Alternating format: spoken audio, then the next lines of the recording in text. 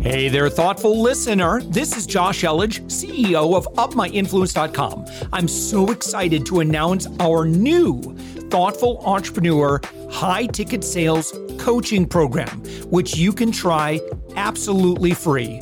No credit card needed. Head to UpMyInfluence.com/free. We're also actively seeking guests for our daily commercial-free entrepreneurial inspiration podcast, the one you're listening to. If you know someone who is doing 6 to 8 figures in business, send them our way. Just go to UpMyInfluence.com/guest. Now let's get on with the show. With us right now, Lee Caraher. Lee, you are the president and CEO at Forte, found on the web at double-forte.com. Lee, thank you so much for joining us. Josh, thank you so much for having me and putting up with my, technical problems. Oh, no, your audio sounds fantastic now. Well, Lee, give us a quick overview of what Forte does. Forte is an independent public relations and social media firm. We're national in scope. We have offices across the country, and we help companies of all sizes, the teeny weeny to the mid-range, $200 to $300 million firms, to break through and get to their audiences. That's what we do. Wherever they are, we connect them to help them achieve their business goals through communication. Yeah. So where are those audiences? Depends who they are. Depends where the client is, right? What the topic is, what the industry is. So they're everywhere, right? So they could be just on email. They could be on LinkedIn. They could be out there in the world. Part of our job is to figure out who is going to move the needle for our clients in terms of what the services are, what they're trying to accomplish, and then go find those people, either directly or indirectly through intermediaries, media, analysts, influencers, whoever, and get them connected that way. So I would like to tell you that there is one way to do things, but unfortunately there's not. Yeah. But depending on where those people are and how they like to receive information and how they engage and how they get influenced and how they believe something, that's what we do. Yeah. So, obviously there's kind of pros and cons in terms of, there's just differences in terms of strategy. If you want an influencer to be talking about you and your product versus if you want traditional media. Right. And can you kind of maybe talk about who would be a good case use for each of those? Yeah. Well, I think every company or person is a good case study or a good case for traditional media who is talking, has an editor who is not beholden to me as the PR person to tell a story to their audience, and has some sort of third-party process that vets everything. Everybody, right? Everybody is good for that. It is much different today than it used to be. In terms of influencer, usually we don't do things that are just influencer-based because it can be skewed, right? So, and we work really hard to choose influencers who have an authentic base. And we're not just taking $10,000 here, $100,000 there, $1 million here just to do stuff. Because what we know is that when you don't work with influencers who are true to their, who aren't authentic, actually you could pay a lot of money and get a nice, hit on an Instagram or a TikTok and have it not convert at all. So even though it's shiny object and it's, oh my God, I got this person to do this. If it doesn't convert, it doesn't effing matter. So we focus on what is going to make a difference, not what looks shiny object. And sometimes, for our clients are like, we really want the shiny object.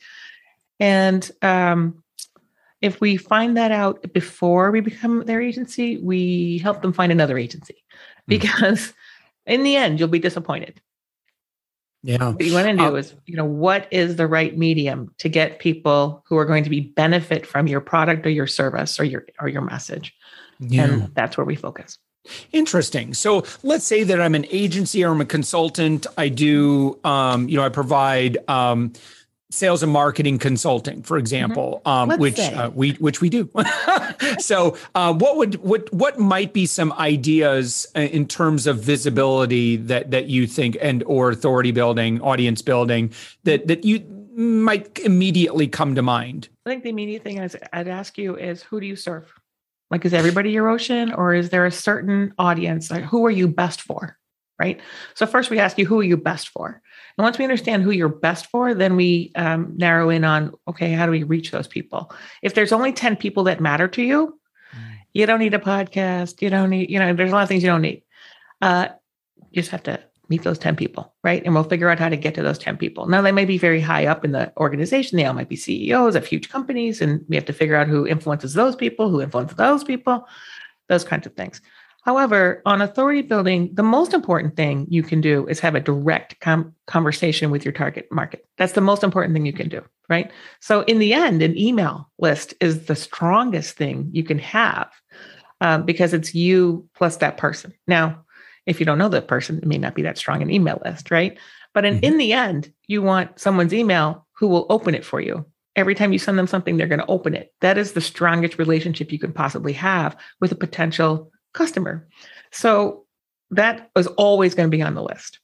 The second thing is we'd say, okay, actually, it could be all these companies in these regions or in this industry. All right, well, that's a lot of people to boil the ocean of. How are we going to create authority and believability and credibility for you in that category? So that would be the podcast would probably be one of the first things we recommend in terms of bringing people to you, because of it's such a great content generator, right? So you can generate the podcast, which you could have the most valuable podcast in the world and no one would listen to it if you use the content correctly, right? So it just depends. And then, or maybe it's just a LinkedIn world, right? You're a recruiter. Well, you better be on LinkedIn if you're a recruiter, right? Depending on who you are, right? So it depends on who you are, right?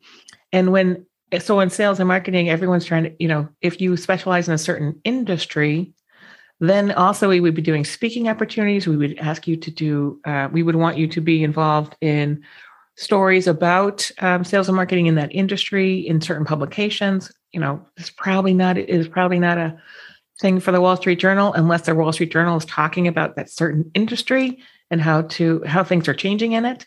So it's really about understanding who you are, who you're trying to work for, and where are those people and what do they care about, right? Those people don't care about TikTok. We're not going to spend any time on TikTok for you. We probably won't spend any time on Pinterest for you, but we will probably spend time on LinkedIn for you and Twitter.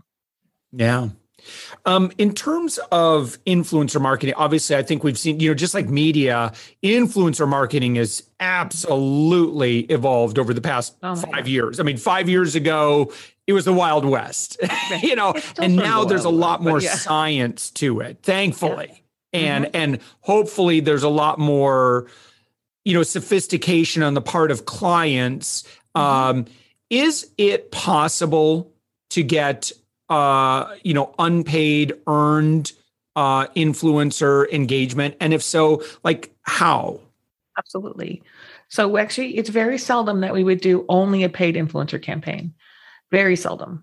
I would say 99% of our campaigns are blended, paid, unpaid. And we do that because the unpaid influencer is more influential than the paid influencer. So if you're a paid influencer, you have to say so, right? There's a hashtag ad or hashtag sponsor or hashtag whatever you have to do, right? And over time, we know that those lose influence with the discerning audience. The discerning audience is probably who you're trying to reach, right? So, but the paid influencer can get you in front of lots of other eyeballs, absolutely. But no one does anything based on one set of eyeballs. Right. They don't do, they just see one person do it. Like, I'm going to do that. Well, unless they're their best friend. So I have a friend, Christy, whatever she does, I do. Like if she does I'm like, oh, that looks good. I'll just copy her on that lemonade, whatever, but I don't, just because Ariana Grande does something, I don't go and do it. Most of us have multiple sources of input before we make an action. So how do we surround a person with multiple sources? Well, one is having that paid influencer, and then people who are adjacent to that paid influencer. So the unpaid influencer has more sway than the paid influencer. There are many people who will not take money on their Instagram pages and they monetize other ways, right?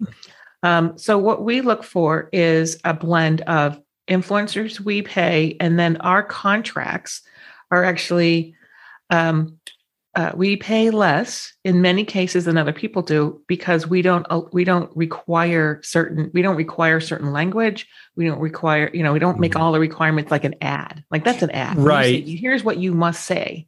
Yeah. Well, when you say, here are the things we're trying to convey. Influencers get itchy when it gets really strict. Right? Please do it in your style. You don't have to pay as much. Number one, and it's more authentic and it carries more weight. Oh gosh, yes. Listen, I could just speak from I don't have an enormous audience. We have over about 120 some thousand. And that's and I've done a lot of influencer work with Savings Angel, with my other company, with brands. And the best companies to work with are, listen, we just want you to communicate from your heart, your honest experience. Those are great. Those are fun. And yes, those are the kind of partnerships I love. And because here's the thing too, right, is that tone is so important because you can't fool audiences. And if an influencer is just doing it for the money and they don't like the creative, like there's too much creative control from the part of you're going to get a very, it looks like a paid, commercial. Oh gosh, it's so uncomfortable. Fan. Please use this fan. Hashtag ad. I mean, no. So the unpaid influencer, a lot of people, you're not an influencer. If you're an influencer, you're doing things unpaid all the time. Right. Mm-hmm. So it's always an ecosystem over time. We're not looking for that one hit and then we'll see you later. We're looking for that long-term, long tail people who have platforms.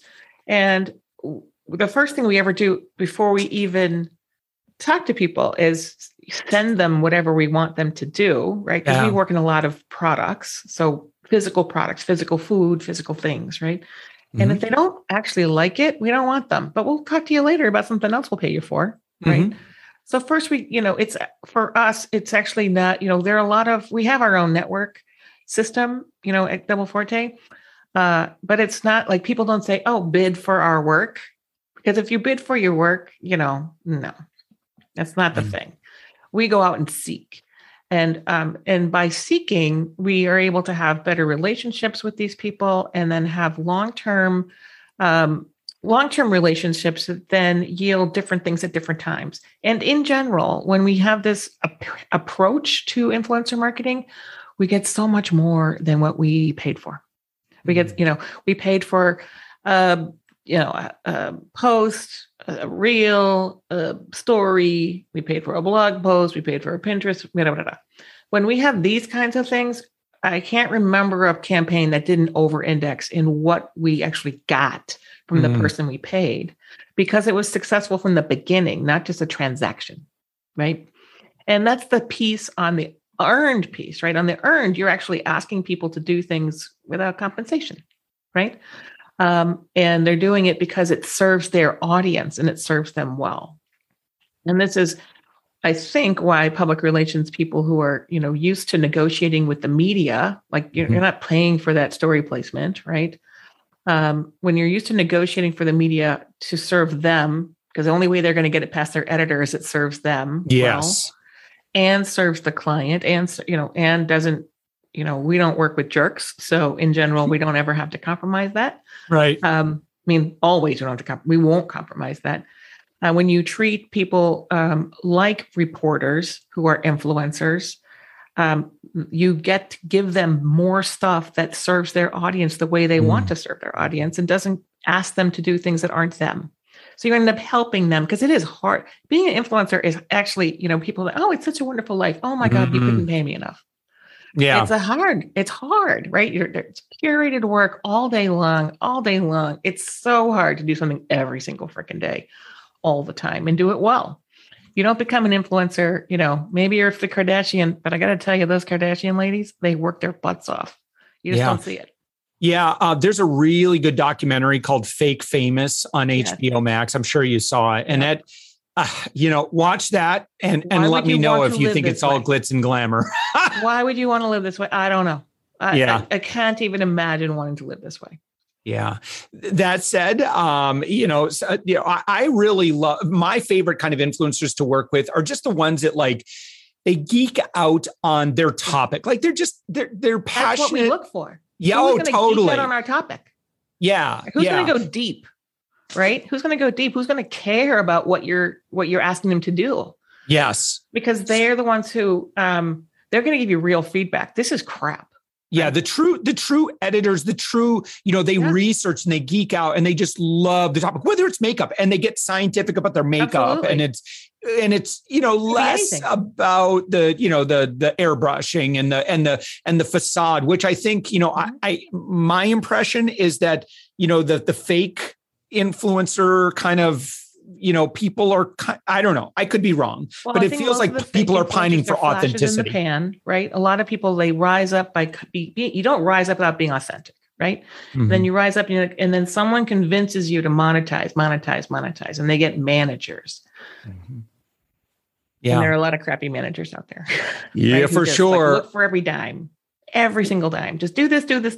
And all of a sudden you see their influence wane because they've lost the people that brought them where they were. Right. I mean, it happens with products too. It happens with product companies. Companies get too big for their britches, and they're like, they basically alienate the people who got them to where they were. And then they lost that audience. And now it's all the people who came on the tail end. And those people are more expensive to keep and need you to be different than you were when you got to your top.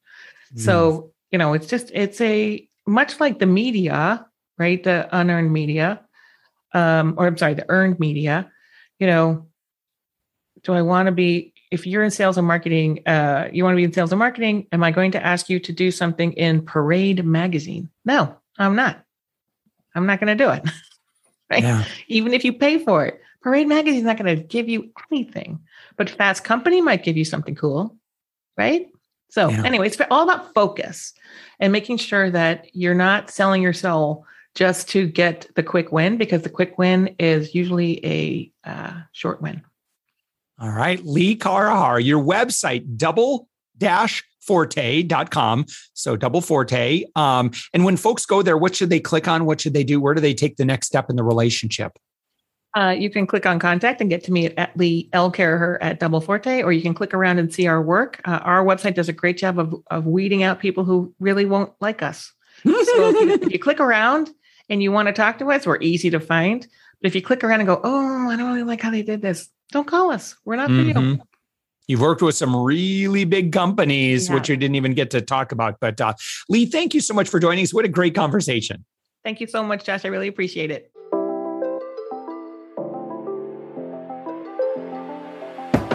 Thanks for listening to the Thoughtful Entrepreneur Show. If you are a thoughtful business owner or professional who would like to be on this daily program, we have an audience of over 120,000 that we would love to promote your story to.